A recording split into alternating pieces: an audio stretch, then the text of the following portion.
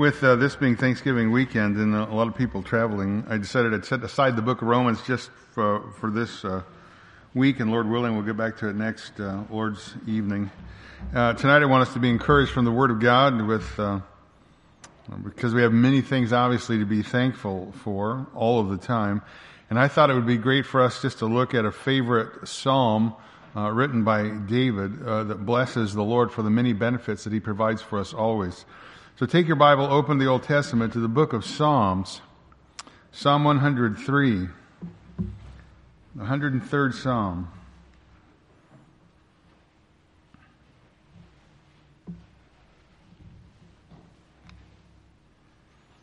Psalm 103, verse 1, the superscription says, a Psalm of David. Verse 1 says, "Bless the Lord, O my soul, and all that is within me, bless His holy name. Bless the Lord, O my soul, and forget none of His benefits, who pardons all your iniquities, who heals all your diseases, who redeems your life from the pit, who crowns you with loving kindness and compassion, who satisfies your years with good things, so that your youth is renewed like the eagle. The Lord performs righteous deeds and judgments for all who are oppressed. He made known His ways to Moses and His acts to the sons of Israel. The Lord is compassionate and gracious, slow to anger and abounding in loving kindness. He will not always strive with us, nor will He keep His anger forever. He has not dealt with us according to our sins, nor rewarded us according to our iniquities. For as high as the heavens are above the earth, so great is His loving kindness toward those who fear Him. As far as the east is from the west, so far has He removed our transgressions from us. Just as a father has compassion on his children, so the Lord has compassion on those who fear Him. For He Himself knows our frame. He is mindful that we are but dust. As for man, his days are like grass, as a flower of the field, so he flourishes. When the wind has passed over it, it is no more, and its place acknowledges it no longer. But the loving kindness of the Lord is from everlasting to everlasting on those who fear Him, and His righteousness to children's children, to those who keep His covenant, and those who remember His precepts to do them. The Lord has established His throne in the heavens, and His sovereignty rules over all. Bless the Lord, you His angels, mighty in strength, who perform His word, obeying the voice of His word. Bless the Lord, all you His hosts, you who serve Him, doing His will. Bless the Lord, all you works of His, in all places of His dominion. Bless the Lord, O my soul. One of the most popular psalms of all time, I think we would probably at least affirm that to some extent. It's the Genesis. Psalm 103 is the genesis of many hymns, including one written by a Scotsman named Harry Light, whose father had described him at one point in his life as a worthless young man, until one day in 1816 he was beside the deathbed of a dying man. And as he saw the cold, grim reality of death, he found a Bible and he began to read it, and was converted to Christ. He becomes a preacher of the Word of God. He is a musician, and he writes poetry. And in 1834, he writes one of our favorite psalms today, based off of this Psalm 103. And the part of the text says, "Praise my soul, the King of heaven. To His feet your tribute bring. Ransom, healed, restored, forgiven, evermore His praises sing. Praise Him for His grace and favor to His people in distress. Praise Him still the same as ever, slow to chide and swift to bless. Praise Him, glorious in His faithfulness."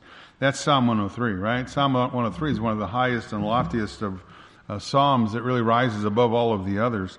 The commentator Derek Kidner says that Psalm 103 and 104 are companion psalms, that these are two psalms that praise God, the Creator, the Savior, the Father, the Sustainer, the one who is merciful and mighty. And he says, and in the galaxy of the Psalter, there are the twin stars, or these are the twin stars of the first magnitude.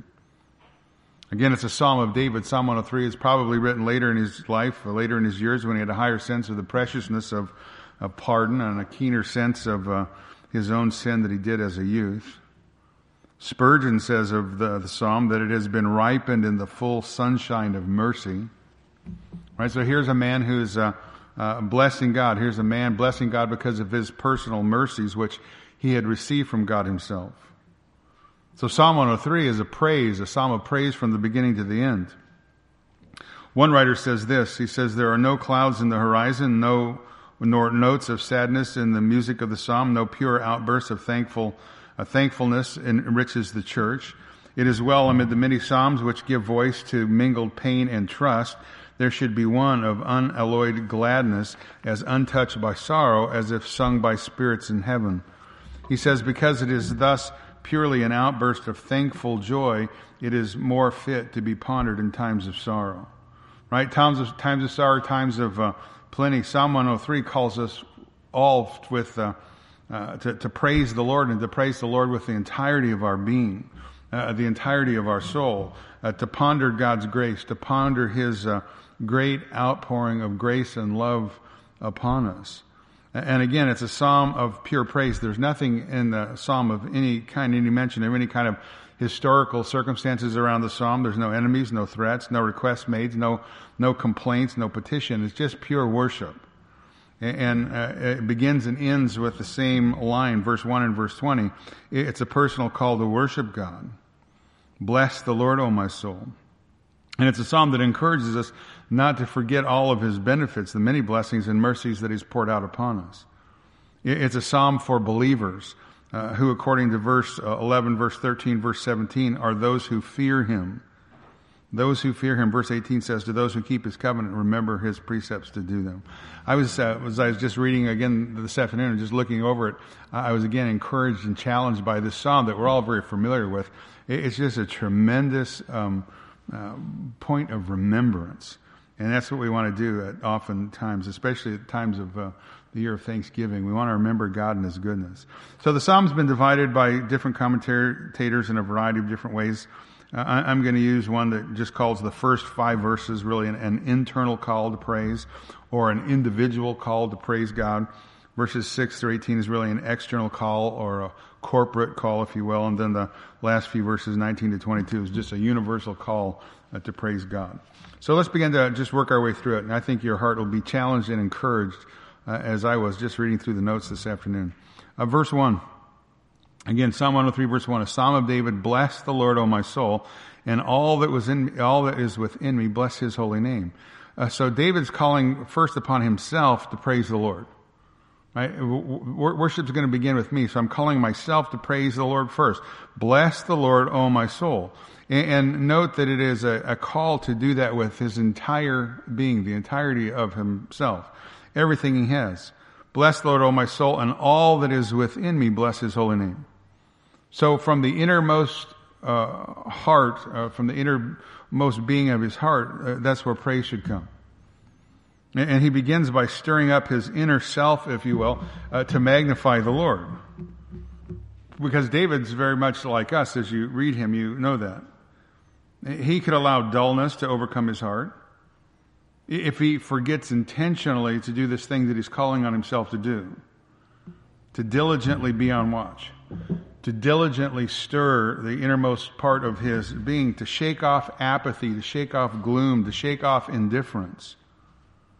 And that's what we're called to do, to intentionally stir ourselves up also to magnify the Lord, because He's worthy to be praised. And praise that fills the mind with truth really moves the heart. That's why we preach the Word here and everything that we do in all of our different settings, because praise fills the mind with truth, and that or the mind that's filled with the truth is that truth that moves the heart to worship. Jonathan Edwards believed that there was no true worship that didn't touch the affections, that didn't touch the heart. And you might remember the New Testament that Christ rebuked the hypocritical worship of men that was strangely unaffected with honoring God, but honoring God with their lips, while their hearts were far from Him. Matthew 15, etc. So David says, bless the Lord, O my soul, and all that was within me. And then he says, bless His holy name.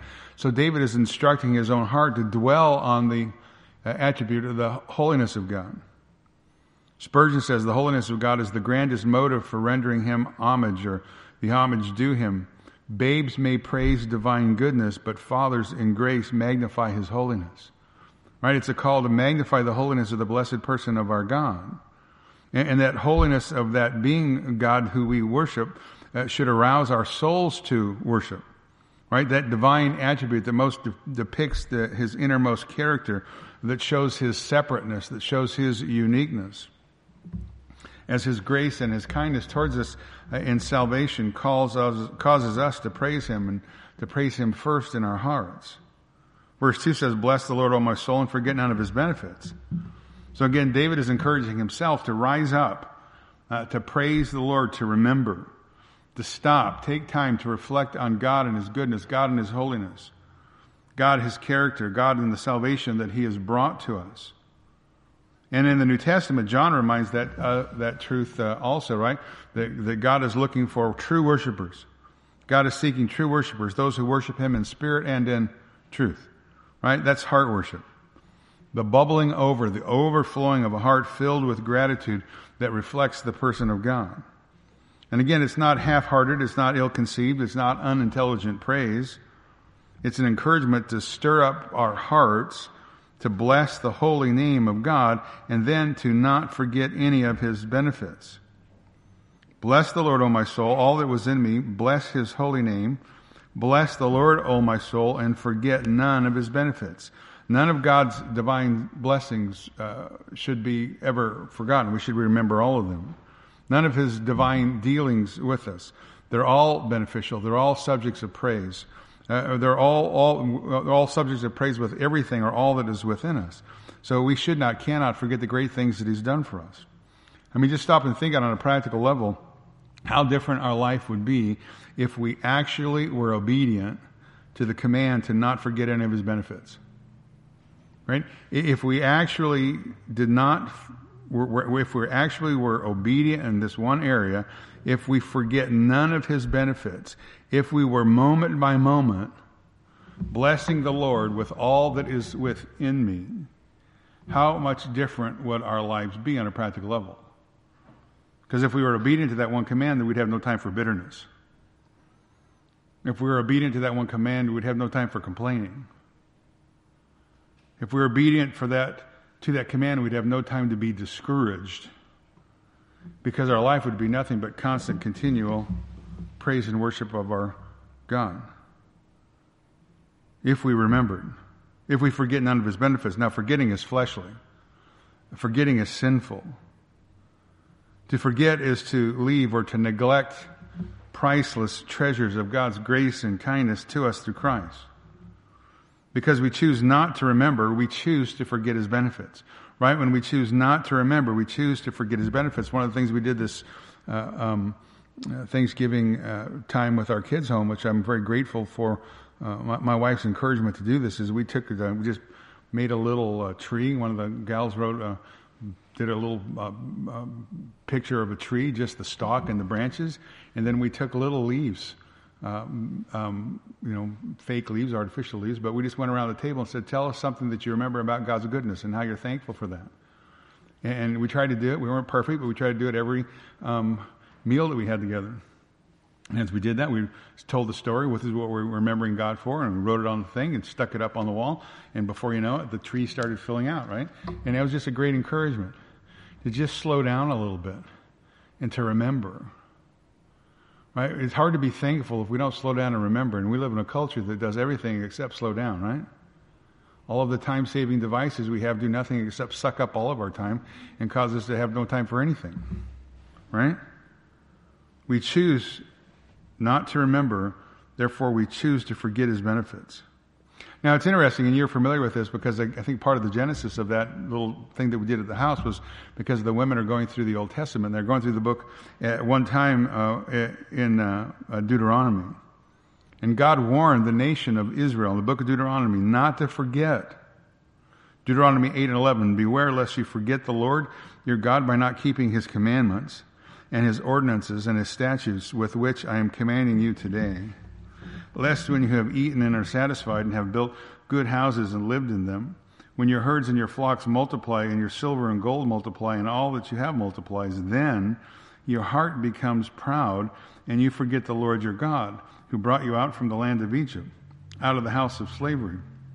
He led you through the great and terrible wilderness with its fiery serpents and scorpions and thirsty ground where there was no water.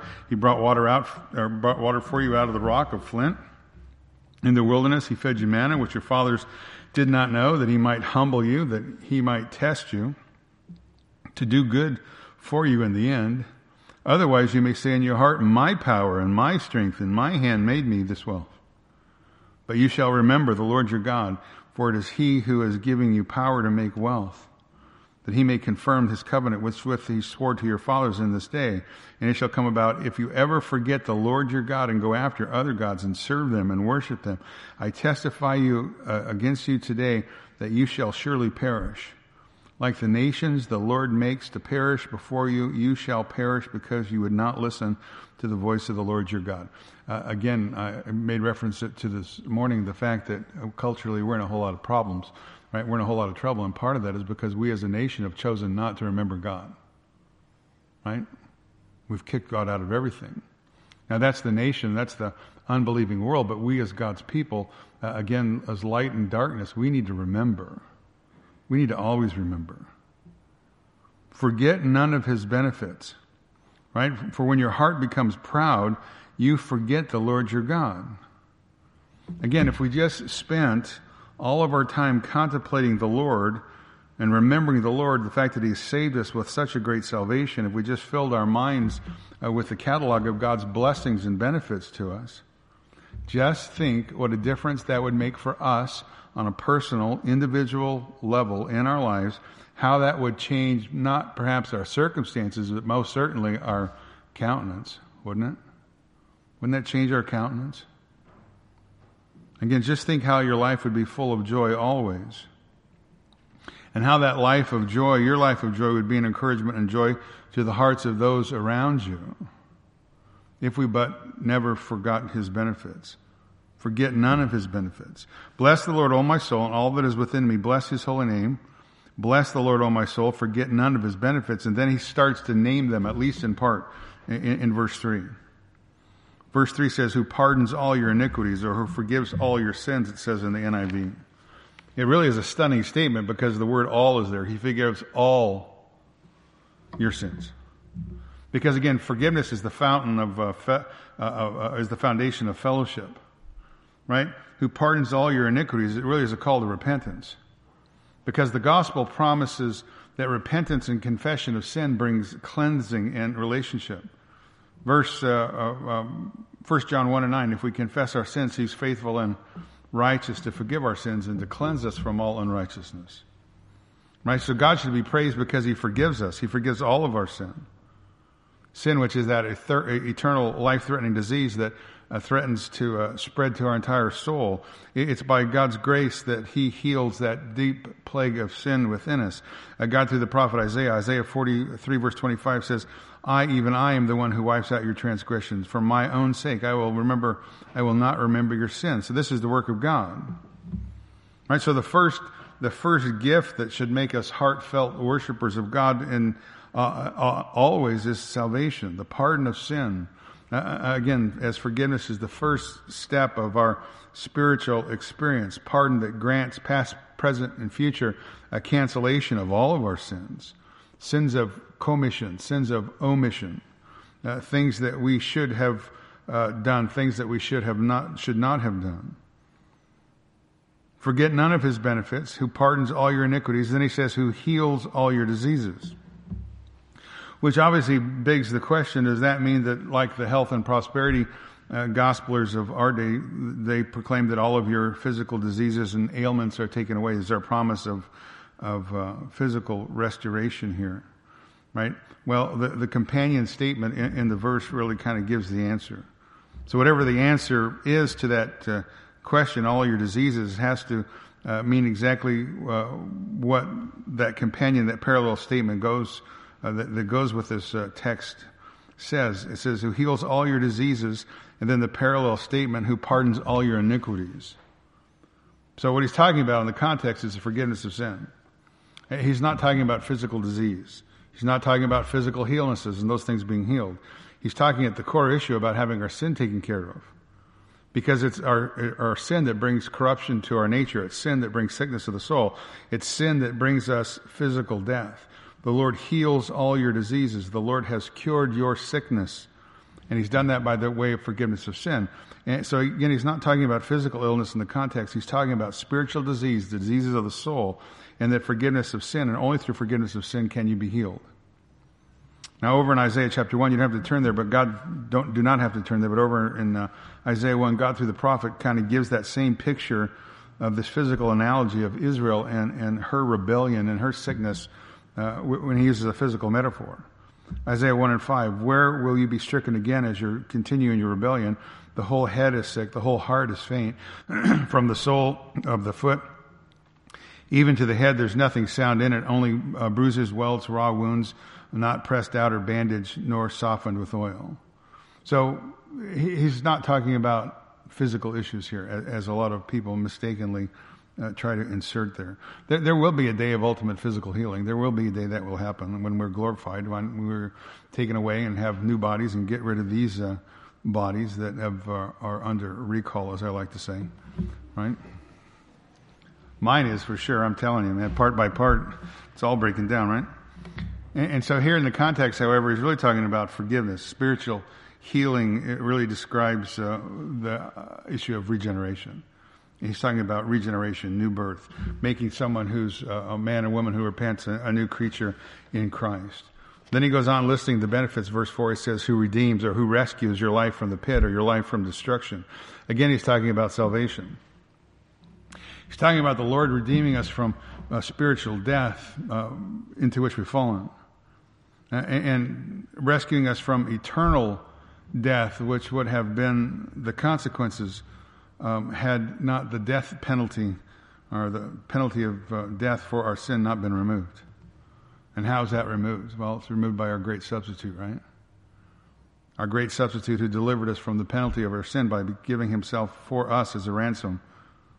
John 11:25, Jesus says, I am the resurrection and the life, and he who believes in me shall live even if he dies. Everyone who believes and lives and believes in me shall never die, right? That's the great substitute of the person of the Lord Jesus Christ, who pardons all your iniquities, who heals all your diseases, who redeems your life from the pit. Then he says, who crowns you with loving kindness and compassion. Who crowns you, with loving kindness and compassion. Loving kindness is just God's goodness, faithfulness, his committed love, his covenant love. It really is a deep, unbroken expression of a determined act of God's will to love us. And God keeps his word. God keeps his promises. God keeps forgiving. God makes a covenant with those who place their faith in him that he'll never break. The New Living Translation, which is a paraphrase, says, he redeems me from death. He crowns me with love and tender mercies. So God has a committed covenantal love with us, a compassionate love. He's loved us and he cares for us, and he's done that through his son, the Lord Jesus Christ. And what's interesting is that God has loved us while we were his enemies, while we were yet sinners. Stop and think about the fact that our sins should have earned us the horrors of eternal hell. Our sin should have caused us to face God's eternal wrath as traitors in rebellion against him. But instead, he loved us. Instead, he redeemed us. Instead, he restored us. And he crowns us anew with loving kindness and with compassion. Now, that symbol of a crown obviously has to do with royalty. So that symbol of being crowned suggests a royal glory, a royal authority. And that's all because of divine love and mercy. Now, you might remember in Ephesians chapter 2, I read it the other night and Thanksgiving Eve, Paul sees believers reigning there with Christ. Ephesians 2 and 5, even when we're dead in our transgressions, he made us alive together with Christ. By grace you've been saved. And he raised us up with him and seated us with him in the heavenly places in Christ Jesus, in order that in the ages to come he might show his surpassing riches of grace and kindness towards us who are in Christ Jesus. I mean, we read that, and sometimes we read over the top of it, just like I read over the top of it. But it is an unbelievably and amazing truth of God's grace. Our sin should have earned for us the horrors of eternal condemnation. We should be facing God's eternal wrath as traitors to him, but instead he chose to love us. He chose to redeem us. He chose to restore us. He crowns us again anew with loving kindness and compassion. He made us alive together with Christ. By grace you've been saved. He raised us up and seated us with him in the heavenly places. That is unbelievable, amazing grace. Unbelievable truth. Spurgeon says, shall God crown us, and shall we not crown him? Spurgeon says, up, my soul, and cast a crown at his feet, and in lowliest reverence worship him who has so greatly exalted you as to lift you up from the dunghill and set you amongst the princes. That's a tremendous truth. The unbelievable riches of God's grace through Christ that raises us up, who pardons all your iniquities, who heals all your disease, who redeems your life from the pit, who crowns you with loving kindness and compassion, verse 5, who satisfies your years with good things so that your youth is renewed like the eagle. That verse 5 is a picture of strength. It's a picture of a vigorous life, strong life, a powerful life. God forgiving our sin, God healing our spiritual disease, God redeeming us, rescuing us, crowning our lives with a committed love, pouring out compassion and tender mercy upon us. He is the God who satisfies your years with good things. He doesn't just forgive our sin and forget us.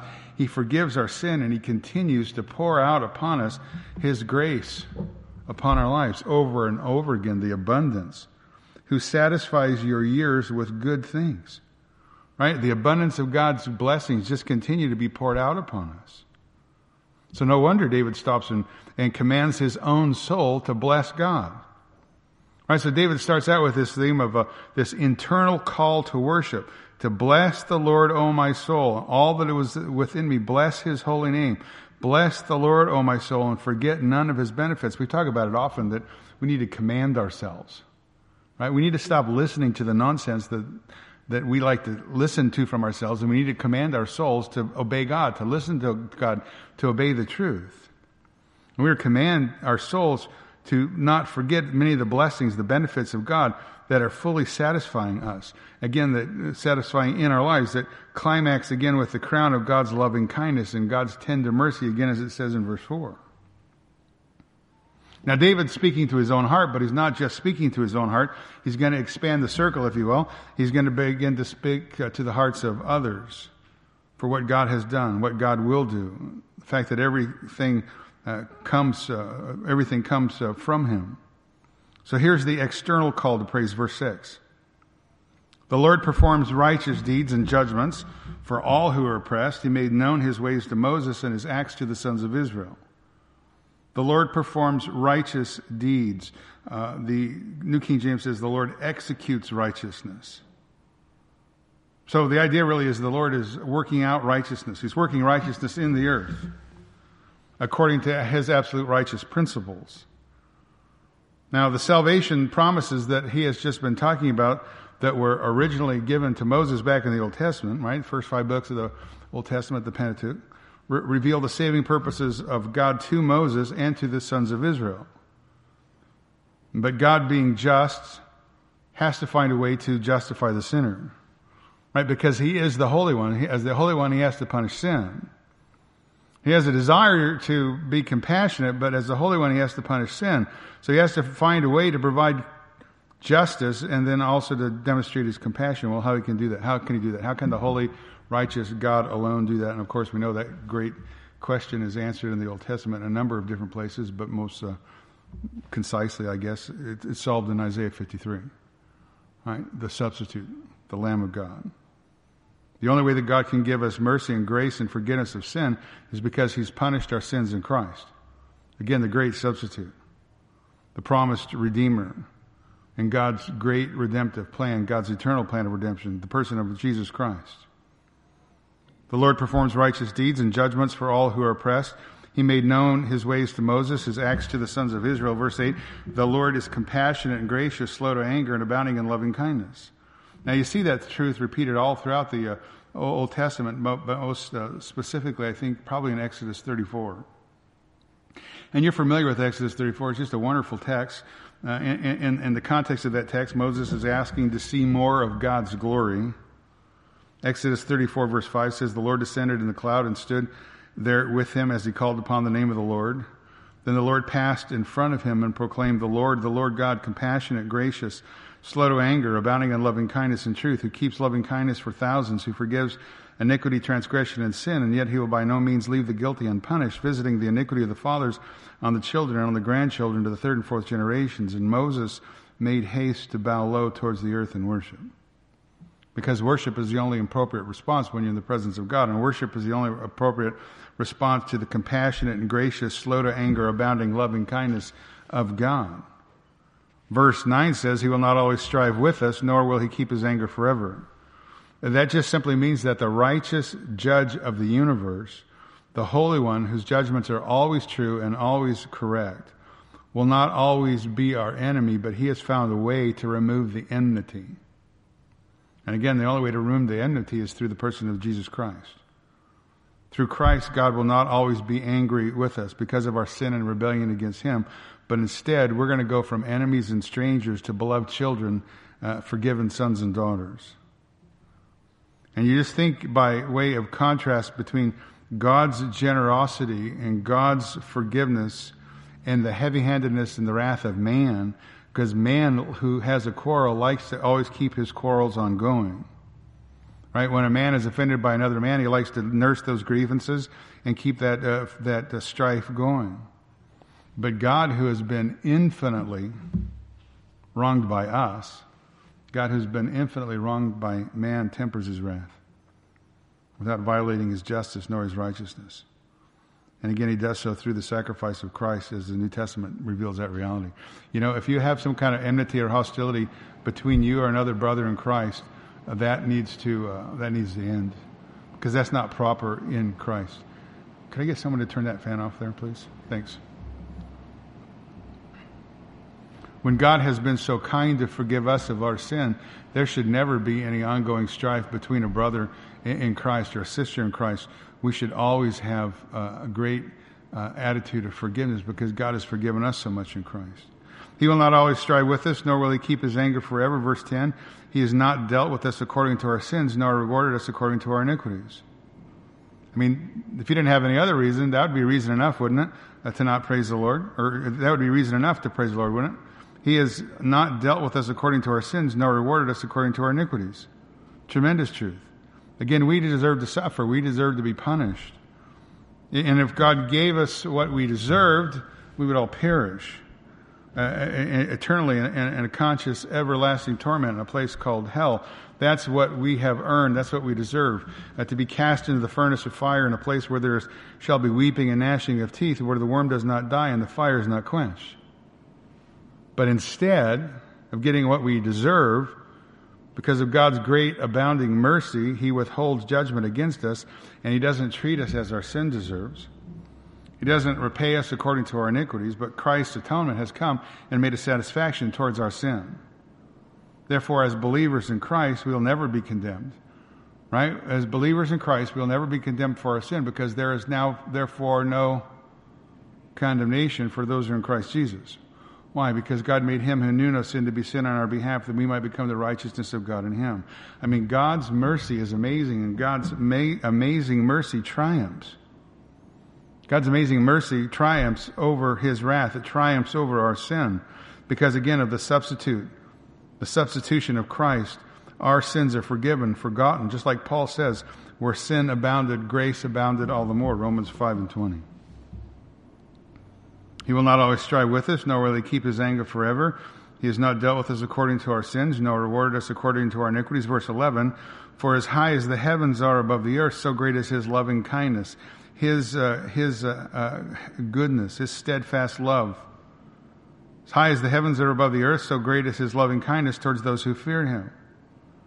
So now David is talking about the towering greatness of God's mercy. For as high as the heavens are above the earth. Well, how high is that? Answer, pretty high. Right? Pretty high. You look up into the sky at night, if you're someplace where you can see the stars, you look up into the stars, and you see the most distant star that you can see, and then you have to remind yourself that God's mercy is still higher. For as the heaven is high above the earth, so great is his mercy towards those who fear him. The Authorized Version says, "For as high as the heavens are above the earth, so great is his steadfast love towards those who fear him," the ESV says. It's an attempt to illustrate the infinite. He's trying to illustrate the infinite. He's trying to illustrate the infinite love of God, the infinite mercy of God, the love of God that has no bound, the love of God that has no height, no end to its height. And then David uses a second illustration of the greatness of God's mercy. Verse 12, he says, "As far as the east is from the west, so far as he removed our transgression from us." So again, the question is, how far is that? How far is the east from the west? Well, it's a line going in opposite directions all the way to infinity. Right? Just like east and west are always opposite, always separated, so too will we be always separated from our sins because of what God has done in and through the person of Jesus Christ. And again, look there at verse 12. So far as he has removed. Right? So far has he removed our transgression from us. Again, salvation is always the work of God. It's not the work of man. And again, the work of God, ultimately the removal of our transgression and sin, takes place at the cross. And again, the Old Testament, Isaiah the prophet says, Isaiah 53, verse 6, "All of us like sheep have gone astray. Each of us has turned to his own way. But the Lord was pleased to crush him. And the Lord has caused the iniquity of us all to fall on him." Right? It's the substitute, the person of the Lord Jesus Christ, that gives us this infinite mercy and this infinite love of God the Father. He has not dealt with us according to our sins, nor rewarded us according to our iniquities. As high as the heavens are above the earth, so great is his loving kindness towards those who fear him. As far as the east is from the west, so far as he removed our transgression from us. Verse 13, "Just as a father has compassion on his children, so the Lord has compassion on those who fear him." Right? The Father pities his children, it says in the New King James. The Father pities his children, so the Lord pities those who fear him. Verse 14, "For he knows our frame and he is mindful that we are but dust." But the Lord has a love for us who he should have hated. The Lord has a love for us whom he should have judged, but he has found the substitute, the perfect substitute, to take away our sin. Therefore he can pardon us, and he can, as a father, have compassion on us. Just like a father has compassion on his children. And then he says again in verse 14, he knows our frame. He knows how we started out because he made us. He's mindful of the fact that we're but dust. And guess what? That's right back where we're going. Right back to dust. He understands our feebleness. He understands our frailties. He understands the weakness of our will. He understands the strength of our sinful impulses. He understands our selfishness. He understands our readiness to disobey. He understands the weakness of our prayer life. He understands the reality that we tend to forget all of his benefits. He knows all of it. Right? Because that which is born of the flesh is of the flesh. One writer says a corrupt nature cannot produce anything but corrupt acts. Right? And while we are redeemed in Christ and new creations in Christ, we still struggle with indwelling sin. And that struggle with indwelling sin often causes us, the root of sin, to forget God and his benefits. He knows all about our weaknesses. Yet just as a father has compassion on his children, so the Lord has compassion on those who fear him. For he knows our frame. He is mindful that we are but dust. Verse 15, "For as man, his days are like grass. As a flower of the field, so he flourishes." Again, God understands how fragile we are. Men, we come and go. We flourish for a season, then we're gone. We're carried away and forgotten. Verse 16, "When the wind passes over it is no more, and its place acknowledges it no longer." All right, the wind or a breath of air. I mean, that's how transitory we are. Right, so transitory that the wind, just a breath, sweeps us away and we're gone. I can't remember where I got this, but I thought this is very helpful. It's a great picture. Someone said this. He says, "The dust of princes or the dust of a peasant, the dust of men or the dust of a beast, it does not matter. From dust we came and dust we're going to return." Isn't that the reality? Boy, we like to think so much of ourselves. Our rulers like to think very highly of themselves. Doesn't matter if you're a prince or a peasant, a man or a beast, we're all dust. And that's exactly where we're going to return, back to the dust from which we came. And the sad reality of life is most people will live their lives on this planet and they will make little to no lasting impact on the world. That's encouraging. It's reality. Sad but true reality is most of us will live lives that make little to no lasting impact on the world. We will spend all of our life laboring under the sun by the sweat of our brow, and when we die, we're going to be gone, and that's it. And as far as the world is concerned, it's as if we've never been. When we die, the world's going to go on in its busyness. The sun's going to rise. The sun's going to set. The moon's going to wax and wane. The rivers are going to continue to flow. And things are going to carry on as if we've never been. If we've been blessed in life, we might have a friend or a family member that has loved us and they'll remember us. But then they too will die and will be forgotten in their memories. And they too will suffer the same fate. From dust they came, from dust they're going to return. That's reality. But verse 17 is tremendous hope. But the loving kindness of the Lord is from everlasting to everlasting on those who fear him. And his righteousness to children's children, to those who keep his covenant, and those who remember his precepts to do them.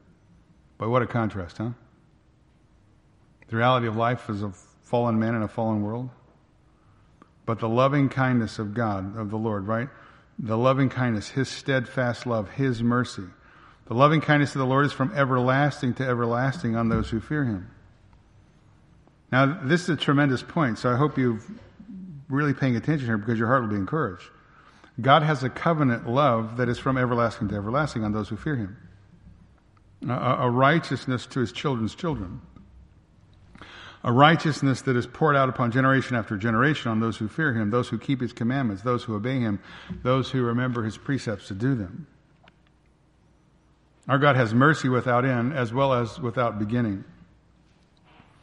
And those who love him and those who are loved by him will never have to worry ever about their sins being brought back up because they have been exhausted in the depth, the great depth of God's eternal grace.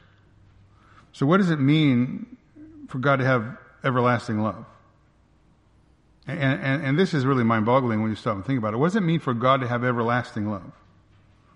It means this: there never has been a moment in the mind of God that he didn't love us. Ever.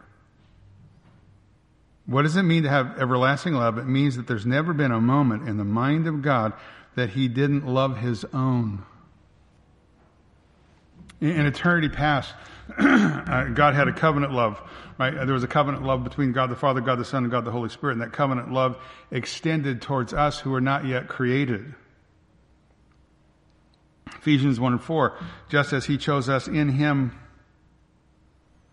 before the foundation of the world, in eternity past, just as he chose us in him before the foundation of the world, that we should be holy and blameless before him in love. He predestined us to adoption as sons through Jesus Christ himself, according to the kind intention of his will. That's the eternal, electing, glorifying love of God. That's the love that God has placed on his own long before we came into existence. That electing, glorifying love that God has for his own has been there as long as he has been. And how long has he been? He's been there forever, right? Eternally. I mean, that's an encouraging truth. That no matter what we've done, no matter how great our sin has been, there's never been any time, not one moment, not one millisecond, that God hasn't loved us eternally. We who fear him. We who've been called by his grace into his family. There has never been a moment, not even a millisecond, that God hasn't desired to pour out his compassion and grace upon us, just as a father has compassion on his children, so the Lord has compassion on those who fear him. Isn't that great? I mean, so the question is, do you fear him? Do you love this God? For he himself knows our frame. He's mindful that we are but dust. As for a man, his days are like grass, as a flower of the field, he flourishes. So when the wind is passed over, it is no more, it acknowledges it no longer, but the loving kindness of the Lord is from everlasting to everlasting on those who fear him, and his righteousness to children's children. Verse 18, to those who keep his covenant, to those who remember his precepts to do them. When we think of our frailty and his eternality, I mean, it is wonderful to think of his mercy towards us that links human frailty with divine eternal righteousness. So again, from eternity, God has made us in-time objects of his mercy, in-time objects of his love. He chose us to be partakers of his great grace. Spurgeon says this: the doctrine of eternal election is the most delightful to those who have light to see it and love within to accept it.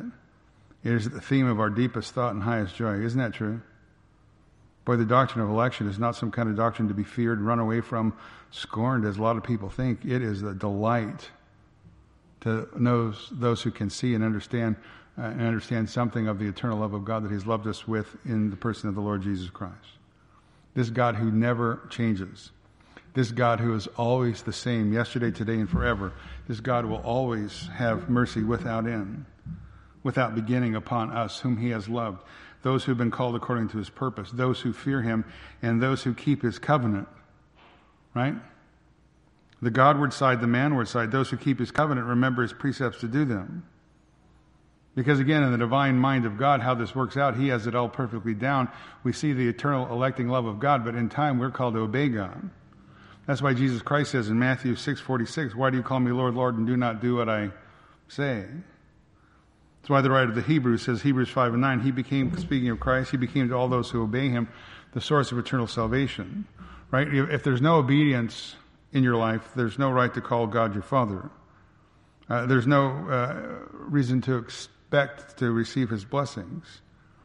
But there is all the reason to expect His blessings by the eternal amazing grace of God, who has loved us eternally, saved us by His grace, and now manifests that salvation in our obedience as a response back to the Lord. So again, it's a cause enough for us all to, with everything within us, just to bless the Lord, right? To bless His holy name, to praise Him continually, to worship Him, to adore Him, because He's eternally, everlastingly loved us. I mean, it's a staggering truth. It's really difficult to get our minds around. I understand that. It's really difficult to even properly describe it. We can see the evidence of indwelling sin when we easily forget this kind of staggering love. We can see the evidence of indwelling sin not with the things we're fighting in our flesh, but with this mindset that we're always complaining, always disgruntled, versus always praising and worshiping our God and our Christ for the salvation that they've wrought for us because of their love and kindness. So you have the internal call to praise, you have the external call, and now you have the universal call, verse 19. Verse 19 says, the Lord has established His throne in the heavens, and His sovereignty rules over all. So the Lord has a fixed, immovable throne. We've talked about that. It's established, it's settled.